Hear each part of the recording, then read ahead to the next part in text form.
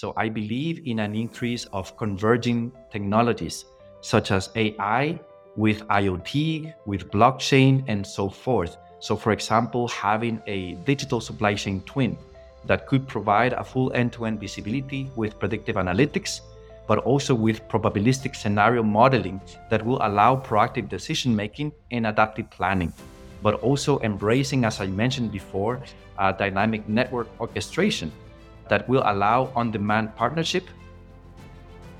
Hello, my name's Richard Howells. I'm a Vice President for Thought Leadership for SAP's ERP, Finance and Supply Chain Solutions. And it's my pleasure to welcome you to what is the 50th episode of the Future of Supply Chain podcast. It's hard to believe we've been doing this for a year now. And I'm sure we have a wonderful episode in store. And to tell you about it, I'm joined by my co-host, Sin.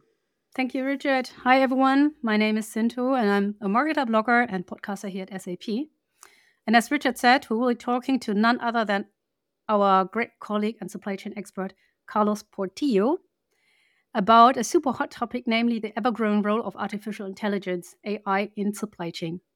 So welcome, Carlos, and great to have you on our podcast series. Could you please take a moment to introduce yourself and give some insights into your role at SAP? Yeah, sure. Thank you so much. So, hi, Richard. Hi, Sin. So, first of all, I want to thank you for hosting me in this podcast on the future of supply chain. So, highly appreciated. Hello, everyone. My name is Carlos Portillo. I am part of the SAP Cloud ERP organization as the global product marketing lead. And my main responsibility is to define the artificial intelligence go-to-market strategy. Thank you so much. So whether in the business or consumer segment, customers don't like to wait until a product is available, right? Imagine empty store shelves, either in traditional retail or online, where your desired products are not immediately available. A nightmare, isn't it? And this is not only annoying for us customers, but also for a competitive advantage for companies.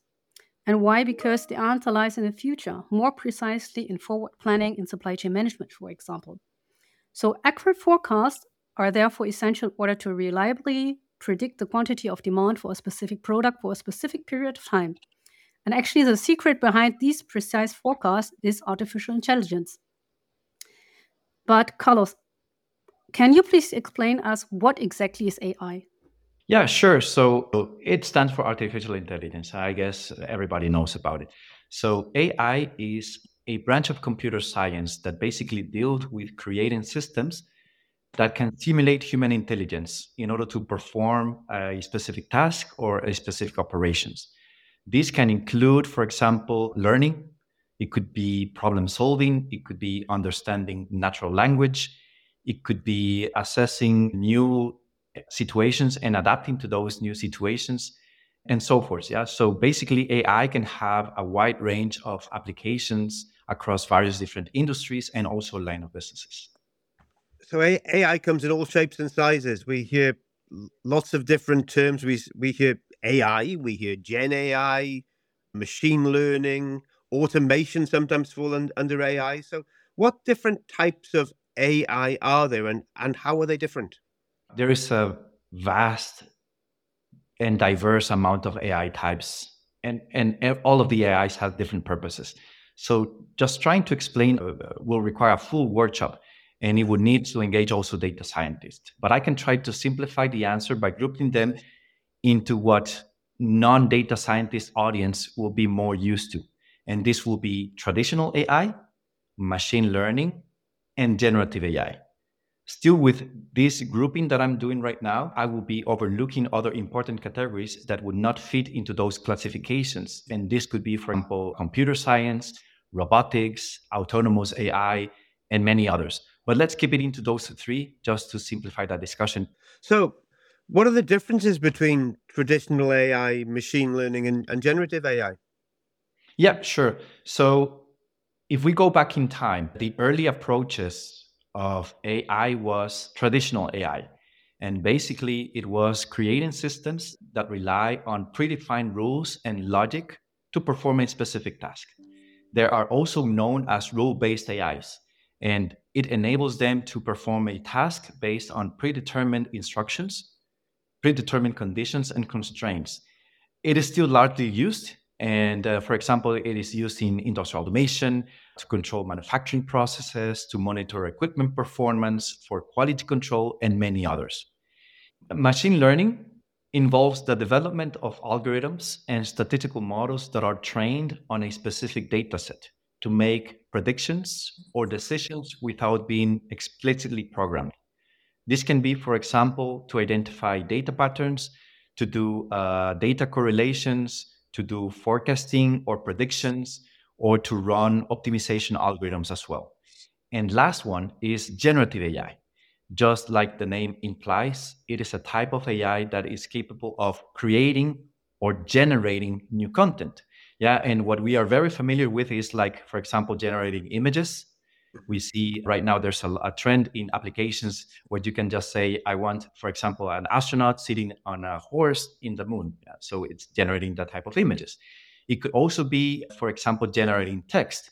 So I have a potential prompt where I'm writing some questions and it's responding back to me. And that is typical in copilots, in digital assistants, for example, in Siri, in Amazon, Echo Dot, for example, and many others.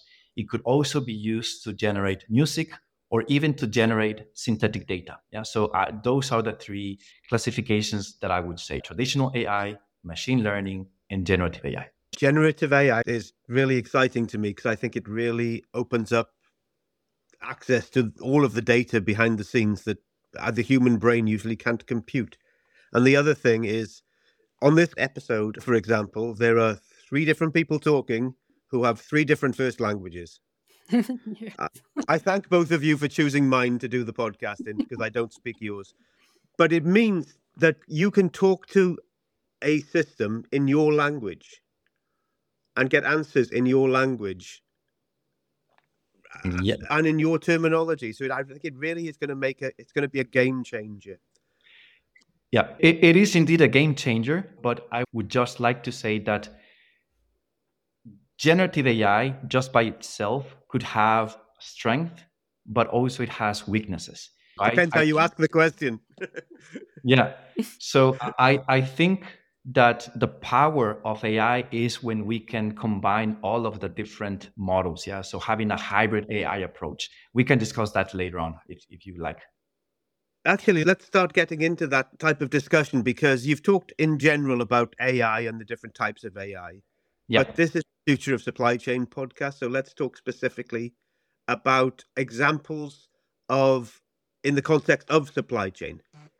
Yeah. So how do you see AI already improving and having the potential to improve supply chain processes moving forward? Certainly. So what I'll try to do is to explain some examples of traditional AI, machine learning, and also Gen AI and how they're being applied in supply chain. Because right now, with just the definitions, I think we still don't have a clear understanding of the boundaries between them and the scope that each one of them can provide in supply chain. Yeah, so let's start first with traditional AI examples. Let's look at expert systems for inventory management. And in this system, the traditional AI will be able to do calculations and provide insights into, for example, what could be the optimal stock level, what could be the reorder point, and what could be the inventory allocation. And all that is based on predefined rules and industry best practices. Yeah, what is the business value of it? It can help reducing inventory levels across the supply chain. It could help in reducing stockouts and reduced lost sales, for example. Another example of traditional AI can be rule-based resource allocation, where the traditional AI system could efficiently plan and allocate resources based on priority, based on skills, based on location of the resources, based on the availability of the resources. And this can help in increasing resource utilization and maximizing resource efficiency. Another example of traditional AI can be, for example, when we're doing rule-based production scheduling. And we have the AI system creating a production workflow sequence that is looking to increase resource utilization, minimizing setup time, minimizing cycle time, and minimizing manufacturing costs. But now let's go and see what is the difference with machine learning examples in supply chain. Yeah, so for machine learning, I can add predictive analytics scenarios. For example, predictive maintenance, which have been a use case that has been promoted a lot from SAP and many other vendors as well. So predictive maintenance for equipments, we normally have a machine learning model that is analyzing historic equipment performance data combined with real-time equipment sensor data. And with this, it's predicting maintenance needs. And it can help to reduce unplanned downtimes or increase asset performance or increase asset availability. Another example of machine learning applied in supply chain can be dynamic pricing optimization, where the machine learning model could analyze demand fluctuations, competitors' pricing, and market conditions, and then adjust the price to maximize the revenue and profit based on real-time data and predictive analytics. Another one very commonly used is predictive analytics for supplier lead time optimization. So the machine learning model could combine historic data with real-time data to analyze and predict what is the supplier lead time variability, and then use it to optimize the supplier relationship and enhance supply chain efficiencies. Now let's look at it from a generative AI point of view. And for example, let's talk about enhanced demand prediction. I want to address this first from a machine learning perspective. If we see demand forecasting from a machine learning perspective, we would be analyzing a specific data set of historic sales trends per product, customer, location, and the output will be a forecast of its demand. Now, so that example is looking at history. It's looking at the past and predicting the future. It's looking in this example, for demand forecasting, we're looking at historic sales data. It could be also seasonal historic data that we have. Okay. Now, if we add the generative AI point of view, since the word is generating AI, the Gen AI could be creating synthetic probabilistic scenarios. Some examples is like, what if this, what if that? And that probabilistic synthetic scenario can be based on not only historic data, but also it can be on data that we are receiving from external sources and real time. Then we can run simulations in all of those scenarios, and this can help in order to optimize inventory levels, reduce logistic costs, improve customer satisfaction.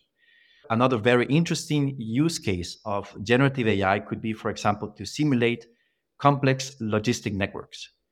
So we imagine we currently have our logistic networks. What if we have a generative AI that could create and generate alternative logistic networks and then simulate to predict what could be the outcome of various supply chain strategies under different conditions? And then that output can be used for demand forecasting, route optimization, inventory management, etc. Another example is if we want to maximize the layout of warehouses. We could have Gen AI creating and simulating different warehouse layouts, and then dynamically and automatically adjusting the layout configuration based on what was the best solution that has been assessed by the AI. And lastly, there is a very common use case, which I think is leading in the trend of supply chain, which is on product development, where generative AI can generate a wide range of product design options based on specific constraints, objectives, market trends, customer sentiments, materials, etc. Now, as I mentioned before, it is very important to understand that each type of AI has its unique strength, but also their weaknesses. So in many situations, having a hybrid model, like I mentioned before, can be beneficial when aiming to leverage the strength of each approach in order to address multi-layered or very complex challenges. Some of the generative AI examples I gave right now are hybrid scenarios. We have a generative AI that is creating synthetic data or synthetic scenarios that then can be used to do data augmentation for training machine learning models, for example, or also for assessing and simulating multiple probabilistic scenarios. That whole simulation is really interesting to me as well, because next week we've got a podcast actually that's talking about the impact of the blockages in the Red Sea and the Suez Canal. And the one you just talked about with the logistics network is very relevant there. Yep. Because you need to have, what does it mean if I can't go this way? How do I plan to do different things? Which different logistics providers do I need to leverage? How much more is it going to cost? How much longer is it going to take? Exactly. Yeah. And all of that you need instantaneously to make those Yeah. decisions. Precisely. Yeah, right. I think for now, there are also a lot of companies who are actually already having some kind of AI, whereas it is in machines or in form of machine learning. But as you said, there are three different types of AI, and most of them, they're using this kind of hybrid model. And right now, I'm just thinking of if a company is now considering using I guess that they should first understand the three different types of AI, right? To have a better idea and understanding of what they want to integrate and how they want to use it for what kind of purposes and what they want to use out of this kind of data result and to take some actions. Yes. So, but apart from that, if they have to decide to adapt or to implement Gen AI, right now, if we just put the focus on Gen AI, what is it that they should consider if they want to implement only Gen AI? Yeah. Yeah. Well, if we see SAP strategy, we're looking into providing not only a traditional and machine learning AIs, but also Gen AI fully embedded in the business applications. Yeah. So when considering the use of Gen AI, I would say there are three main factors that is part of the SAP business AI strategy that companies should carefully consider. And these are the same factors that our business AI development has from a development approach point of view. These are reliability, responsibility, and relevant. So, in the context of SAP Business AI, SAP ensures that our AI scenarios are reliable by training our AI models on industry and business process data, and also by having AI fully embedded in our business applications and also fully embedded in end to end business processes. From a responsibility point of view, we need to ensure that there is an ethical use of the data and ensuring the highest level of concern on data security, data privacy, data compliance, ethics. But also, from a responsibility point of view, we need to provide transparency on how the AI scenarios are being used and how they are being delivered. Yeah. And lastly, from a relevance point of view, we need to make sure that the AIs are actually providing a business value to companies. Yeah, and this is very important to mention because, as we have discussed, it's not only traditional AI, machine learning, and generative AI. Under each of those groups, we have so many different models. If we see within each of those groupings, we have so many different types and models of AIs. We're talking about genetic algorithms, we're talking about neural networks, we're talking about regression analysis, we're talking about deep learning, and many others. Yeah, that companies could lose sight into what is the business value that AIs could bring, because many companies could just tend to focus on a technology point of view, but not necessarily on what is the output that they're looking for. Yeah, so based on the output and the business challenge that they want to address, there is a need to assess what type of AI I'm going to be using. Yeah, it's going to be a traditional AI, a machine learning, or a combination of them and having Gen AI on top of it. It's interesting you started all of that with you need reliable data. And it seems like we've been talking about reliable data ever since I've come into the software industry, and the term garbage in, garbage out always came up. And it seems like with AI, it's garbage in, garbage out on steroids if you haven't Yeah, got the right data to start with, or you've got biased data, or you've got erroneous data. So it's critical. That whole concept of being relevant, reliable, and responsible is key to success when we're talking about AI more than ever. yeah, totally.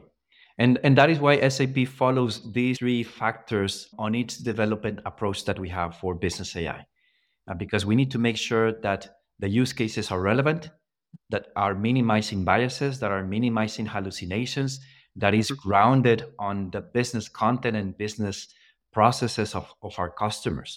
Yeah, we're making sure that we're following ethics, data privacy, data security regulations, etc.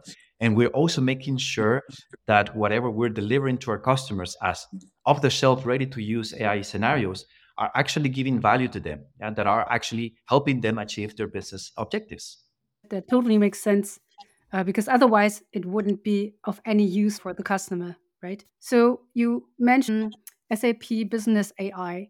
Can you say how is SAP Business AI also helping companies if they consider to use or to adopt AI technologies in their supply chain? Yeah. So there are multiple ways on how SAP can assist companies. And so from one side, SAP is heavily investing in providing off the shelf, ready to use AI scenarios that are fully integrated and embedded into end to end business processes. This will allow companies to benefit from those AI capabilities that we're offering in order to enhance significantly their supply chain operations. Secondly, there could be some scenarios, AI scenarios that customers might be looking for that might not be within the SAP AI pipeline. So SAP is also providing a technology platform called SAP Business Technology Platform, also known as BTP, that offers various AI services for customers to build their AI scenarios. That same technology stack is used by SAP to develop the cloud applications and also our AI scenarios. It offers a seamless integration of AI capabilities into SAP cloud solutions. It allows to extend application functionality and interfacing also with niche applications, but also it opens the door to real-time data for advanced decision making supported by AI and machine learning. Thirdly, there is a vast ecosystem of partners that are in full alignment with SAP who are also developing, delivering, and implementing AI scenarios. And those AI scenarios that partners are developing are also based on SAP BTP technology. And lastly, every business transformation is not only about a technological adoption, but also we're thinking about a strategy and business process transformation. So SAP has strategic partnerships with management consultant firms to provide expert advice and guidance on various areas such as strategy development, operational improvement, organizational changes, technology implementations, and so forth. So, Carlos, we're coming to the end of the podcast, and we ask each victim or guest on the podcast the same question at the end. And I'm sure you will have a very interesting take on this. But from your perspective, what is the future of supply chain? Oh my God. Yeah. So, yeah, definitely. It's a very tough question to answer. And I definitely wish I could have the ability to predict what will be the supply chain of the future. However, I can base my response on what we see as market trends or also what business analysts are saying and what we're also receiving from a customer feedback point of view. So, from one side, I think there is an increase in digitalization, not only in supply chain, in many other line of businesses. And this will bring an increased cybersecurity vulnerabilities to businesses that will require more robust security measures.